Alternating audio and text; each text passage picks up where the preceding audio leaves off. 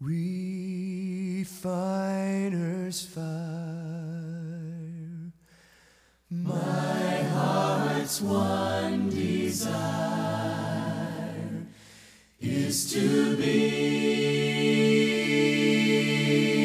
holy, set apart for you, Lord. I choose to be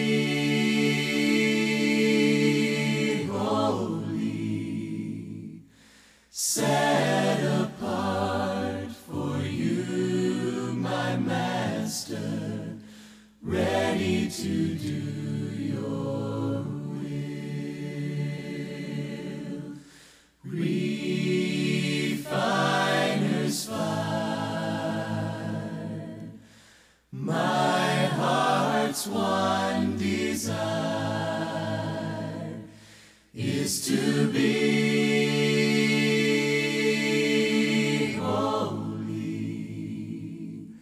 set apart for you, Lord.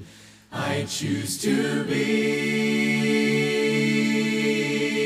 holy, set apart for you, my Master, ready to do your will. Lord, I'm ready to do your will.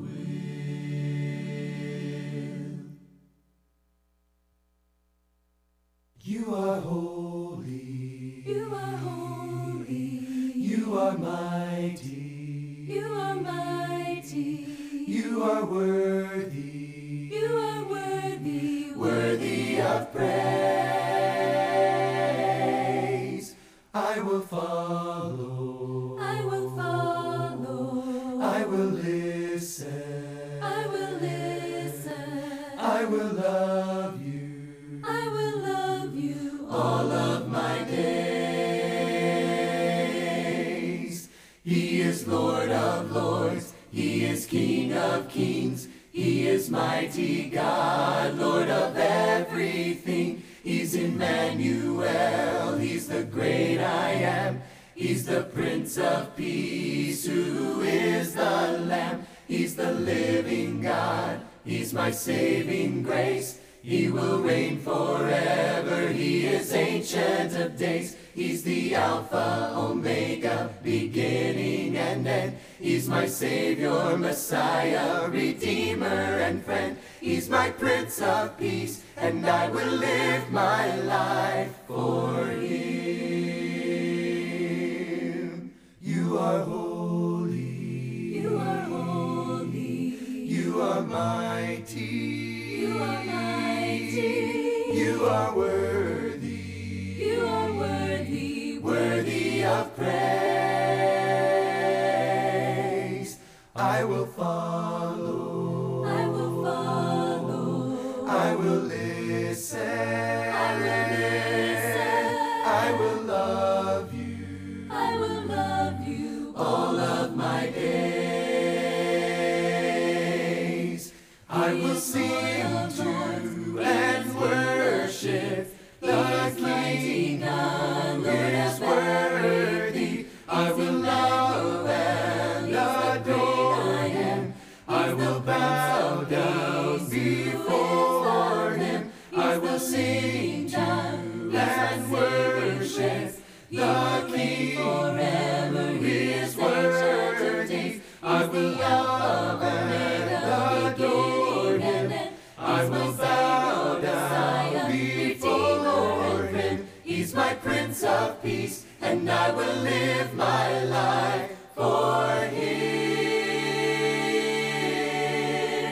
He is Lord of lords. He is King of kings. He is mighty God, Lord of everything. He's Emmanuel.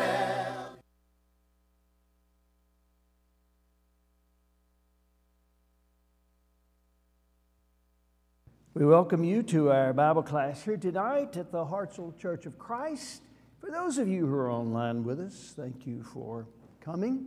For those who are here, You have a newsletter at the back, and also you have a brief skeleton outline of our lesson for tonight. And feel free to get one of those if you need to. As we always do, we go through the newsletter before we do anything. And that newsletter has a lot of news in it. I was looking at it. You look on the very front page, and our new youth ministers here tonight, of course with our youth, and then a summer of signs, and it's describing what's going to happen beginning in June. On Sunday nights, we'll have speakers, and then on Wednesday night, whatever the speaker spoke on the previous Sunday night, on Wednesday night, we will be in the fellowship area for June, July, and August, and we'll have our table discussions, and we'll talk about whatever the speaker spoke about the previous Sunday. Then you see the information about our Vacation Bible School. Read that. There will be an adult class that the night services of the VBS, and there's a list of the speakers that we'll have in here for the adult class, and there's a good lineup. As you look on the inside to the left, Robert Allen's not doing too well. As you see there, he's having kidney failure, and we want to keep him in our prayer and keep praying for Lang that she's going to get a good report. Then Hattie Claire Young is scheduled for eye surgery on her tear ducts tomorrow, May the 18th. And then Carl is scheduled for neck surgery on May the 26th. So let's especially keep these folks in mind. As you go to the center, there's a lot of stuff. VBS, the Brazil sandwich supper that's coming up on June the 4th after our Bible class on Sunday night. Then there's the blessing bags, and all the information about our blessing bags that are being prepared. And then the Daughters of the King. Ladies, there will be a program for that on June the 29th. Read that. And then our preschool, as it gets ready for the next, for this fall, for the next school season, always is in need of supplies, and there'll be a box out there, and you can see what is needed. On the right, you see, on the inside, you see a list of our speakers, and let's see. That's about all that I want to call to your attention. You can read all that information, and I hope you will, and participate in those things that you can participate in. Let's have a word of prayer for our sick before we get into our class tonight. Father, we bring to you tonight some folks that mean a lot to us and that are struggling. We bring to you tonight Robert Allen, and we just pray Robert's kidneys will begin to work. We pray, dear Father, that whatever needs to be done, it will be done. We pray for healing. We pray for Lang, and we pray that this is going to be a good report that she gets from her biopsy. And we pray for Hattie Claire Young as she has her tear duct surgery tomorrow. And we pray for Brother Carl. We appreciate him, love him so much, and we just pray that this next surgery is going to be successful. We pray that it'll take care of some of the pain that he's experiencing, that he'll be able to do things that he enjoys doing in the coming days. We know that you're a great God, and we know you hear our prayers, and we just ask you to hear our prayer tonight. Bless our efforts as we look at this great prophet. And as always, we thank you. We thank you so much for these great characters in the Old Testament that we can so readily relate to in our lives. And we're thankful for the examples, good and bad, from which we can learn. And this is our prayer in Jesus' name. Amen. All right. Your Bibles are open to 2 Kings chapter 6. We are down to the last two lessons on the life of Elisha. And tonight we're going to be discussing truth is truth. Now, we have not covered all the stories of Elisha. I didn't talk about the one with the floating axe head and some other stories. You can read those, and I hope you will. And I hope you have been blessed by our study in Elisha. But what I want to do is to take the next 2 Wednesday nights, tonight, next Wednesday night, and we're going to break a big story down, because our text, as you see, deals with the last part of 2 Kings 6, and we'll go all the way through chapter 7. Now, my goal tonight is to get through chapter 6. And then, Lord willing, we'll pick up the story in chapter 7 next Wednesday night. Truth is truth. That's a tremendous lesson to focus on, folks, in our day and time. It really is. The most valuable commodity that we have is truth. Truth. You can't get any more valuable than that.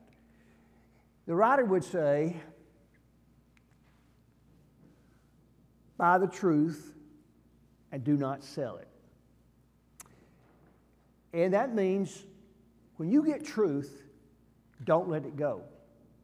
When you get truth, don't you sell it for anything in the world. Why? Because truth is the most precious commodity. And of course, we know John 8:32, you shall know the truth, and the truth will make you free. And all truth is precious. All truth. Today in our society, it seems like we don't care about truth anymore. You talk about the political world or any world. We just accept it that politicians lie. We just accept it that people feel. And today it's like we don't punish people because, they lie unless we really hate them and we got enough people to convict them and on our side. But it's sort of like we just let it go. We have laws that are based on truth. And those laws don't mean anything. We just sort of look away from them. All truth is precious. And yet we have forgotten that in our society. But what we want to do, we want to focus tonight and next Wednesday night on the truth of God's Word. In this passage in Psalms 119 and 151, the psalmist says, you are near, O Lord, and all your commandments are truth. And how true that is. What we also do, not only in our society today, is there the tendency to sell the truth, but also in religion today, there's the tendency to sell the truth. And truth in religion is not as important today as it once was. And because of that, we accept anything and allow just about anything to come in. We need to get focused again on truth. I guess it's because I'm getting older. But one of the things I see today is that and I say we, I'm talking about me as well, we have gotten away from fundamentals. We've gotten away from doctrine. We've gotten away from biblical truths that are important. And what we do sometimes we may do it because of popularity, sometimes we may do it because it's a very difficult thing to do. It's a hard stance to take. But what we've done is that we've sold the truth. And so I think it's good for us as we see Elisha and as we look at Elisha, how that he, as well as many of the other prophets, were people of truth, and they spoke God's truth. I found this quote that I liked from W.J. Dean. And actually, it's a commentary on Proverbs 23:23. Consider truth as a thing of the highest value, and spare no pains, cost, or sacrifice to obtain it. And when gotten, keep it safe. Do not barter it. And that's what we have a tendency to do sometimes with truth. For earthly profit or the pleasures of sins. Do not be reasoned out of it. Sometimes that's what we do when we sell the truth. We're reasoned out of it. Or laughed out of it. Sometimes we don't hold the truth because we don't want to be laughed at or sneered at. Sell it not. Do not part with it for any consideration. I thought those were some very powerful words and a tremendous commentary on Proverbs 23:23. Now, with that in mind, as we think about truth is truth, what we're going to be doing tonight and next Wednesday night, we're going to be seeing in this story how that truth is truth and you can't change it. And the different ways that people use and different things that move us to change truth. And I think we may be able to relate to it in some way. So, as we now get focused on Elisha, some of the other stories that we've had, we've gotten some tremendous lessons out of them, but you might look and say, well, what was the real reason for this story? But you don't have to do that with our story tonight and next Wednesday night.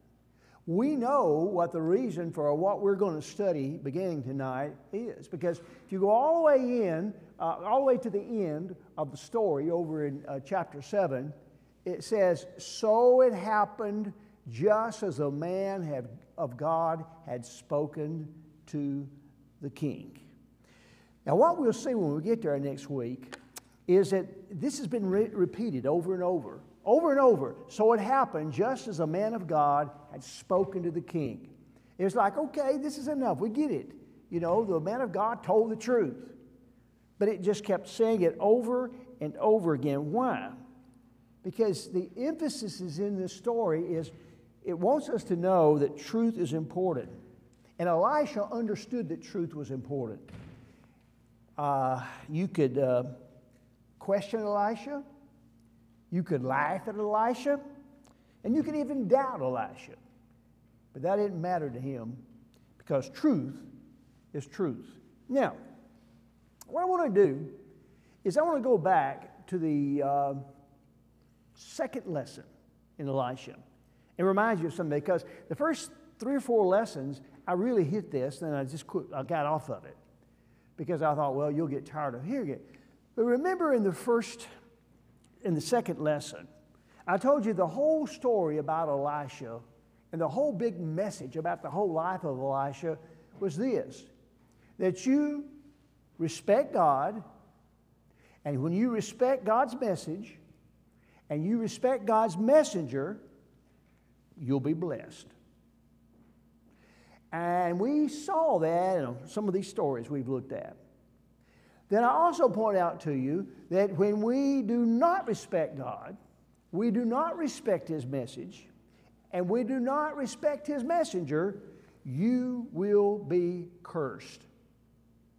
And that's what we're going to see in a dramatic way in this story that we begin tonight. So, let's look at some things as we look at this story, how they can change people and change their thinking about the truth. They can cause people to sell the truth. Here's the first one. As you get your outline out, and we'll get into the text now and open it up. Hope you got your Bible open. And just relax now, and let's just soak up the Word. And let's let the Word speak to us for a few moments. Here's the first thing I want us to learn in our story tonight. And that is, ignoring truth doesn't change truth. Now, does that sound like today? Does that sound like today in a society? Does that sound like that today in religion? We feel like maybe somehow, some way, if we put it back here, out of sight, out of mind, and if we can just ignore the truth, then somehow, some way, all that's going to change. The truth will change. And what we're going to learn in verses 24 through 29 of chapter 6, that's not the case. So let's break it down. First of all, we're going to see a tragic reality here in the life of Elisha and in the city of Samaria. And to put it where we all understand it, we're going to see that now things are bad. I mean, bad. So let's begin. Verse 24. And it happened after this, that Ben-hadad, king of Assyria, gathered all of his army and went up and besieged Samaria. After this. Well, that's after what we just talked about. Remember in our lesson last week, you go back to verse 23 and remember how that the king sent the Samaritans back and let them free because of Elisha. And he sent them away and they went to their masters. So the bands of Syrian raiders came no more in the land of Israel. And we talked about how that was just for a little while. And then, now, after this, the king of Samaria decides it's time to go fight some. And so he goes to the city of Samaria. And it says here in verse 24, and he went up and he besieged the city, Samaria. Now, apparently this was a technique that he liked, because remember in our story last time that he besieged or he circled the city of Dothan, where Elisha was.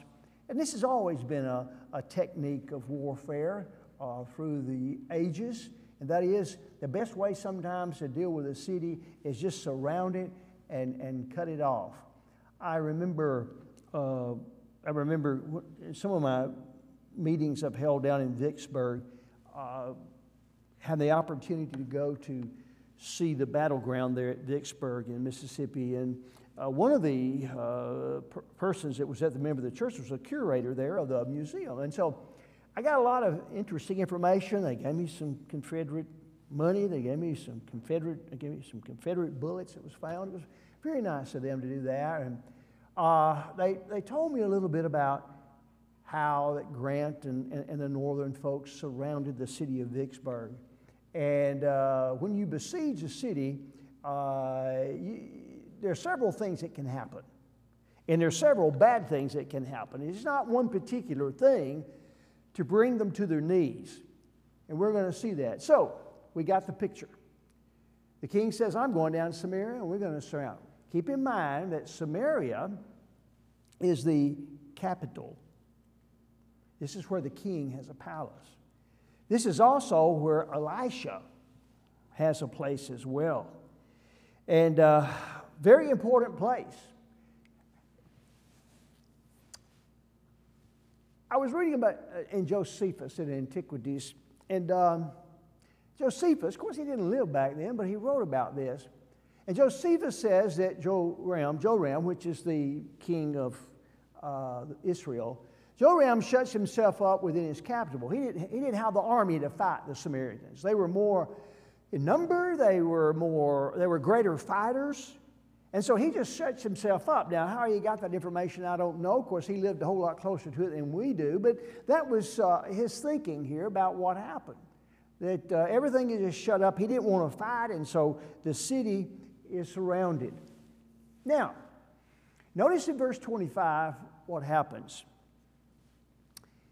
There was a great famine in Samaria. We're going to see in just a moment how great it was.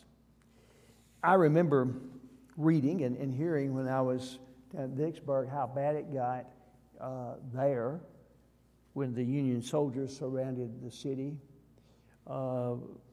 They said that it came to a point finally that because no food was coming in that, and they would eat the mules and then they would eat the dogs, then they would eat the cats. And I was even reading about one guy who they caught birds, and they would blue jays, any kind of bird, and they'd make bird soup out of it. things got so bad they would eat rats.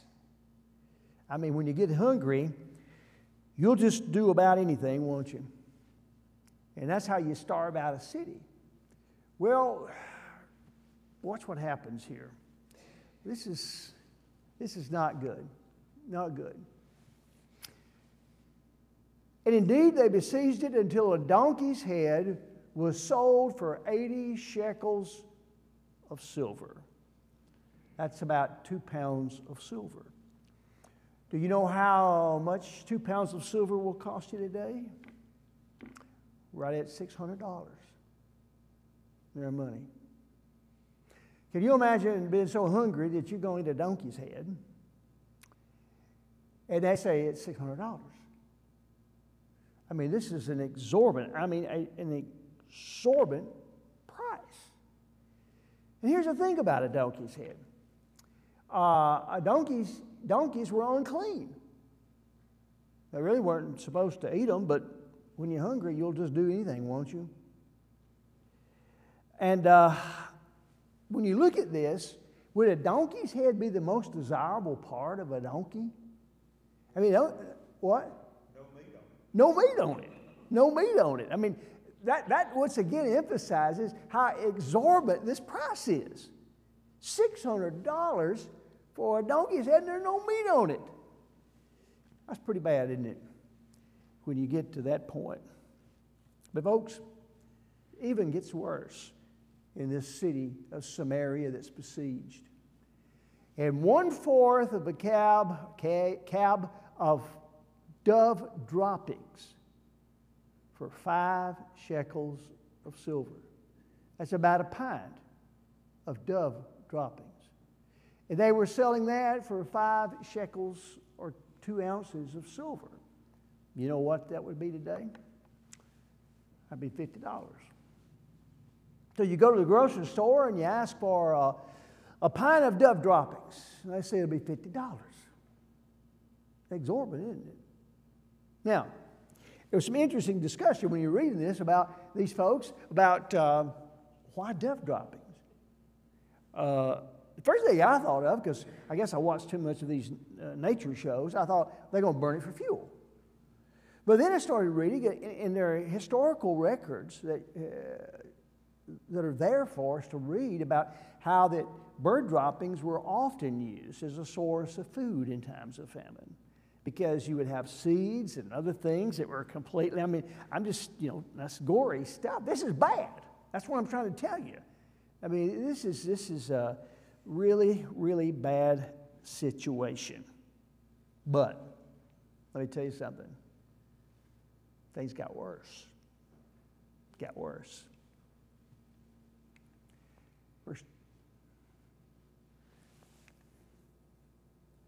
Then as the king of Israel was passing by on the wall. Now, I don't know if he was out there. Maybe he was out there looking at the enemy and where they were surrounding. I don't know if he was looking at the walls. I don't know if he was looking at his soldiers, but he was passing by on the wall. And a woman cried out to him saying, "Help me, O Lord, O king." Now, the king assumes that what she's wanting is some food. Verse 27. And he said, "If the Lord does not help you, where can I find help for you? From the threshing floor or from the wine press?" Now those are empty, and he knows it. He says, if the Lord can't help you, you think I can help you? I mean, everything is so bad, there's nothing. There's nothing in the wine presses. There's nothing in the threshing floors. I think notice what happens now in verse 28a. Then the king said to her, "What's your trouble? What's your trouble? What's troubling you?" And he's going to learn now that it's more than just food. Now, food's a big issue, of course. But what's troubling this woman is something far horrendous than just food and not having food. And she answered, "This woman said to me, 'Give your son, that we may eat him today, and we will eat my son tomorrow.'" So we boiled my son and ate him. And I said to her on the next day, give your son that we may eat him. But she has hidden her son. What she wanted, just as much as she wanted food, she wanted justice. This is the first case of cannibalism that we read about in the Bible. And if you'll read Josephus, and if you'll read about the siege of Jerusalem in AD 70, you'll find that this very thing happened in Jerusalem in AD 70 when Titus came in with his Roman army and laid siege to that city. If you'll read, you'll find that when the Babylonians came into Jerusalem and surrounded the city, that this very thing happened.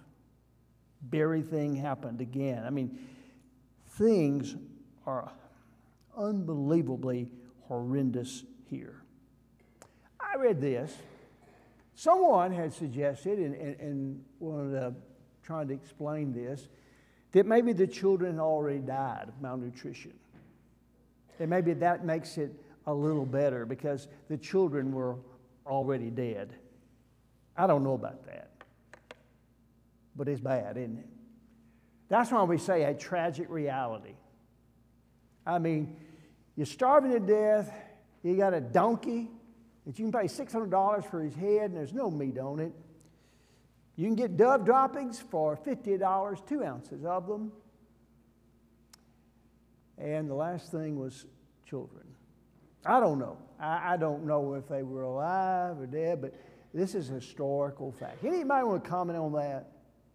Really, you just don't, you sort of want to read over it, don't you? Go on. I don't want to comment on that, but it said in verse 25, it said there was a great famine.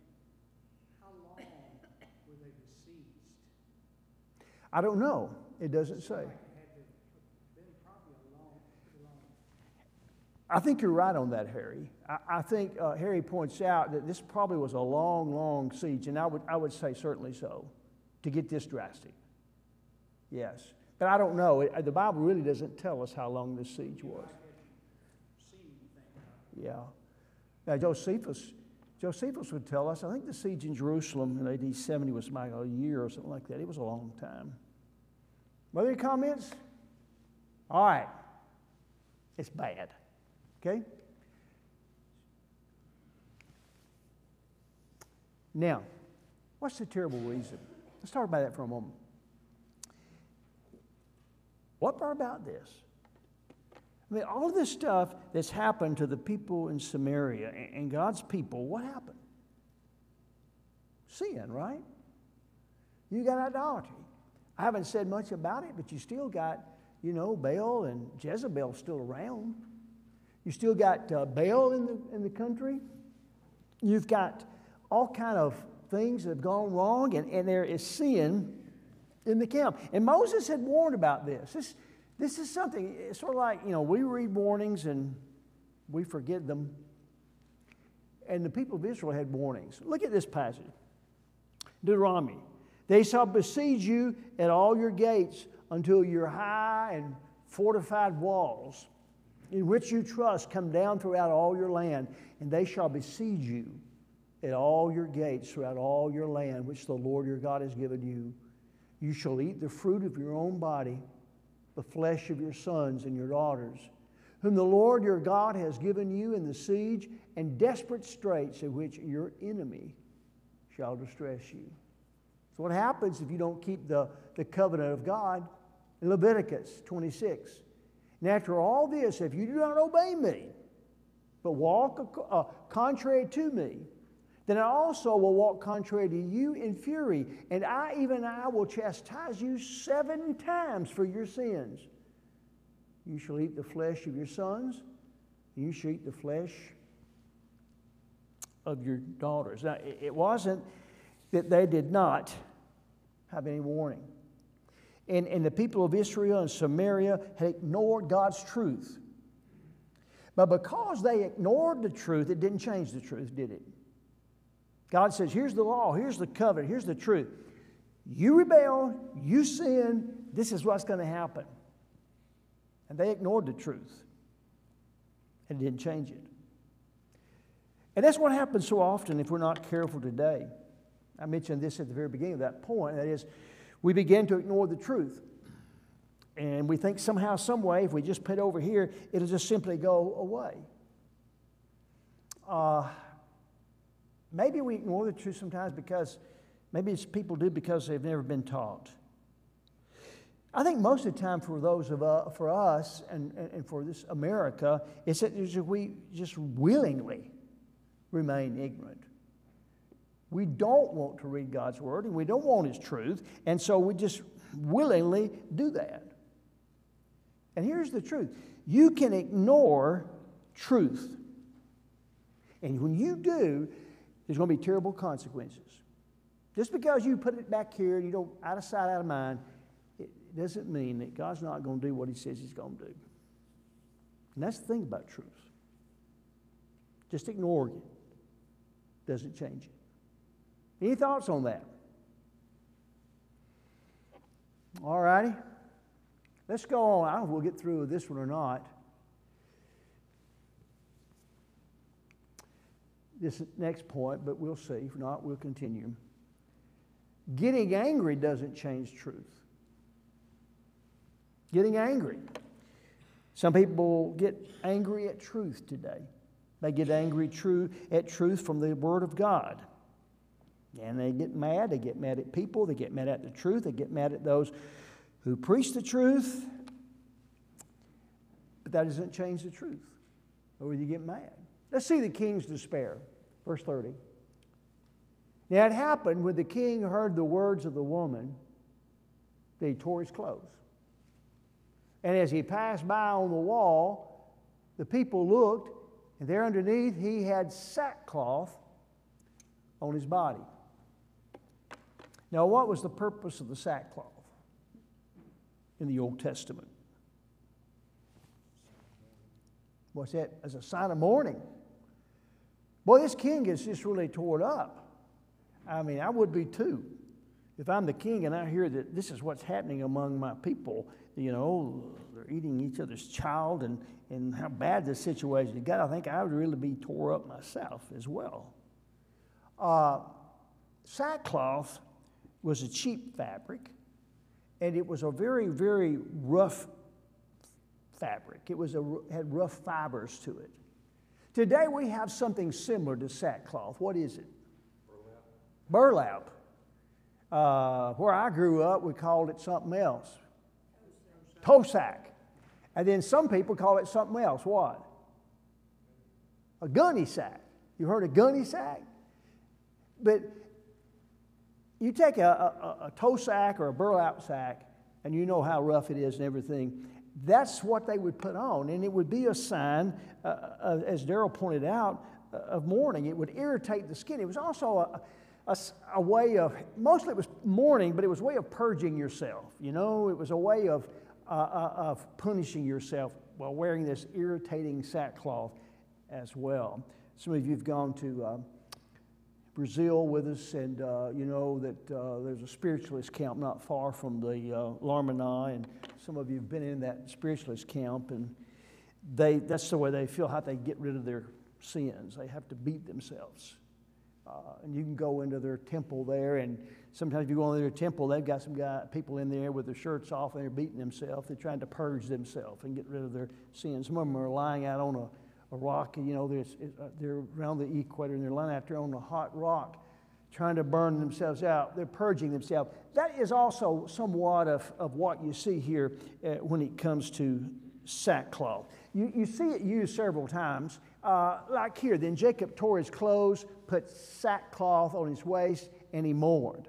And what you see most of the time is it with mourning. In Genesis 2 Samuel 3:31, that David said to Joab and to all the people who were with him, tear your clothes and yourselves with sackcloth and mourn for Abner. All right. So the king here is in despair. And we might ask the question, why? Why has he got the sackcloth on? Well, I think it's evident that he's torn up about what's going on. and how these people are starved. I think maybe also because of the message that Elisha had been preaching. You know, you're going to have troubles from the Lord if you don't repent. And you got to get your act together. And I think maybe some of this mourning was a mourning inside because he hadn't repented. He hadn't changed. And the thing is, the Lord was not going to rescue him. Any comment about this? The king's despair. He gets pretty bad. Let's see his decision in verses 31 and 33. See what happens here. I will say this. Let me go back and say this.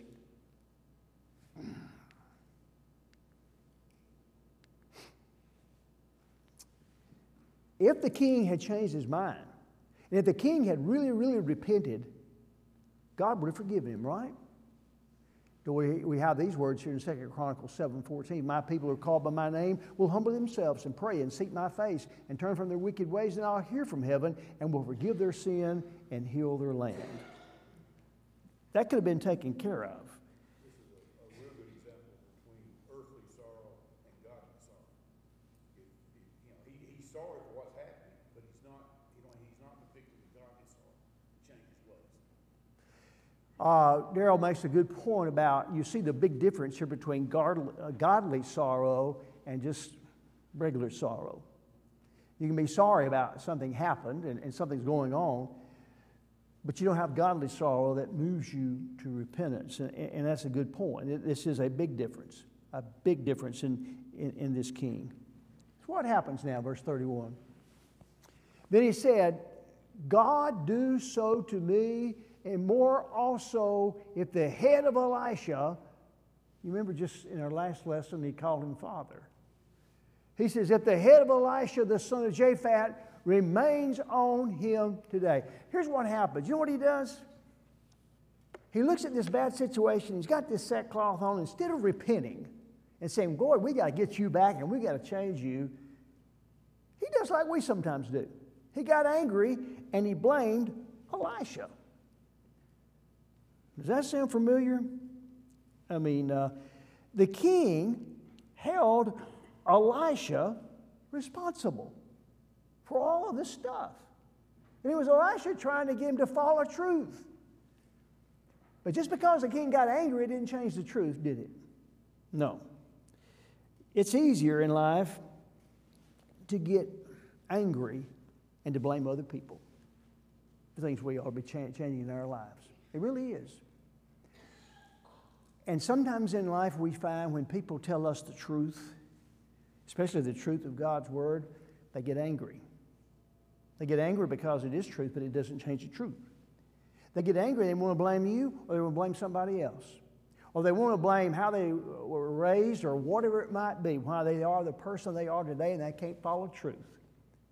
Instead of accepting responsibilities. You know, I got, toward the last 10 years of my ministry in full time, I got where I just really didn't want to do marriage counseling. I really didn't. I didn't. And here's the reason why. Because I could name you time, I can't do that, it's confidential, but I can name you time and time again. People coming in couples, and they have difficulties. And you tell them the truth. You tell them the truth. And they get angry. And you know what happens? Most of the time, they got angry at me. They came to me. I wasn't trying to stick my nose in their business. But I say, okay, here and here. And then one would say, well, Phillip said this. And I said, no, Phillip said that. I got some people today that are mad at me today. That happened years ago. Because it's a whole lot easier to get angry at somebody and not accept the truth. And not try to make some changes in our lives. And that's what a lot of folks do today when it comes to the Word. Anybody want to comment on that? That may have shocked you. I don't know. Then Jezebel sent a messenger to Elijah saying, hey, see, this has already happened. So let the gods do to me, and more also if I do make your life as the life of one of them by tomorrow. Just like his mama. Just like his mama. She had the same attitude toward Elijah as he did toward Elisha. Now, verse 32. But Elisha was sitting in his house, and the elders were sitting with him. And these are the leaders of the city. I find it interesting that they were with the prophet, and they were not with the king. Now, remember, the city is surrounded, besieged. But they're out there with Elijah. Maybe they were trying to seek some comfort from Elisha. Maybe they were trying to seek some advice from Elisha. Maybe they were trying to have prayer with Elisha. I don't know, but it was interesting to me that they wanted to be out, not with the king, but they wanted to be out there with this man of God. And the king sent a man ahead of him. It's an assassin. The king is sending an assassin. Now, Elisha knows this. But before the messenger came to him, he said to the elders, do you see how this son of a murderer, this is Joram, how is he a son of a murderer? Yeah. Ahab's his daddy. Remember how Ahab knocked off some folks? Remember out in Naboth? You remember the prophets? He said, he's a son of a murderer, has sent someone to take away my head. Look, when the messenger comes, shut the door. He tells these leaders of the city, you shut the door. And hold him fast at the door. Is not the sound of his master's feet behind him? You see, the king sends the assassin. But the king wants to see this job done. He wants to make sure it's done, so he's coming in behind the assassin. And remember, Elisha knows this. And while he was still talking with him, there was the messenger coming down to him. Here comes the assassin. And then the king said, surely this calamity is from the Lord. Why should I wait for the Lord any longer? Now, I think you have to sort of read between the lines here in this particular story and see what's going on, okay?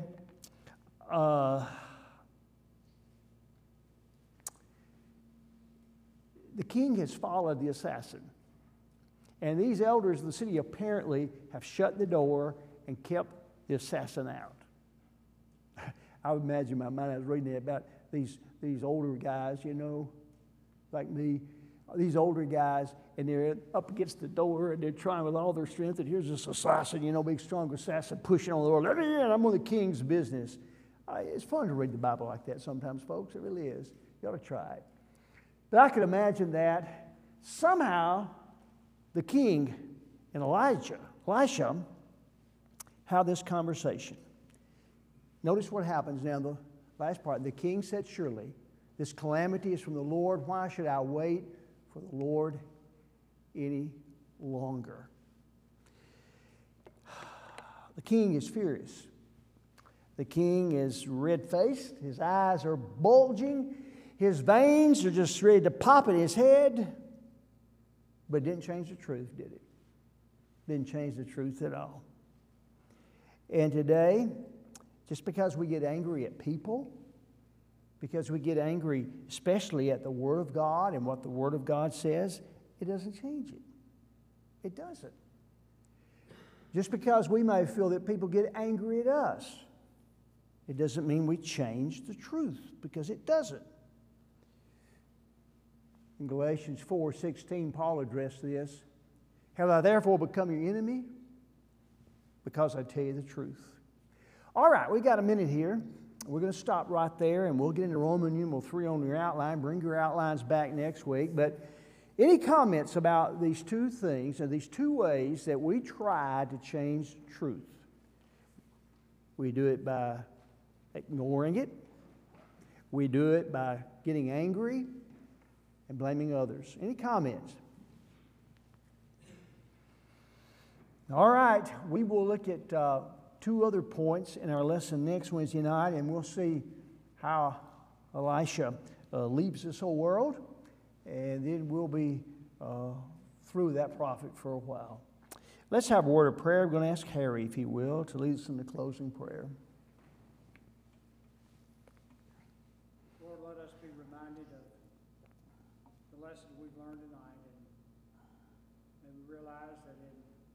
so many ways. Mankind hasn't changed. So many times we want to ignore the truth, avoid the truth, and realize that the truth is what is there to set us free. Help us as we go through the week to be mindful of all the lessons learned here. And please continue to help those people that are struggling in their lives. In Christ's name we pray. Amen. Amen.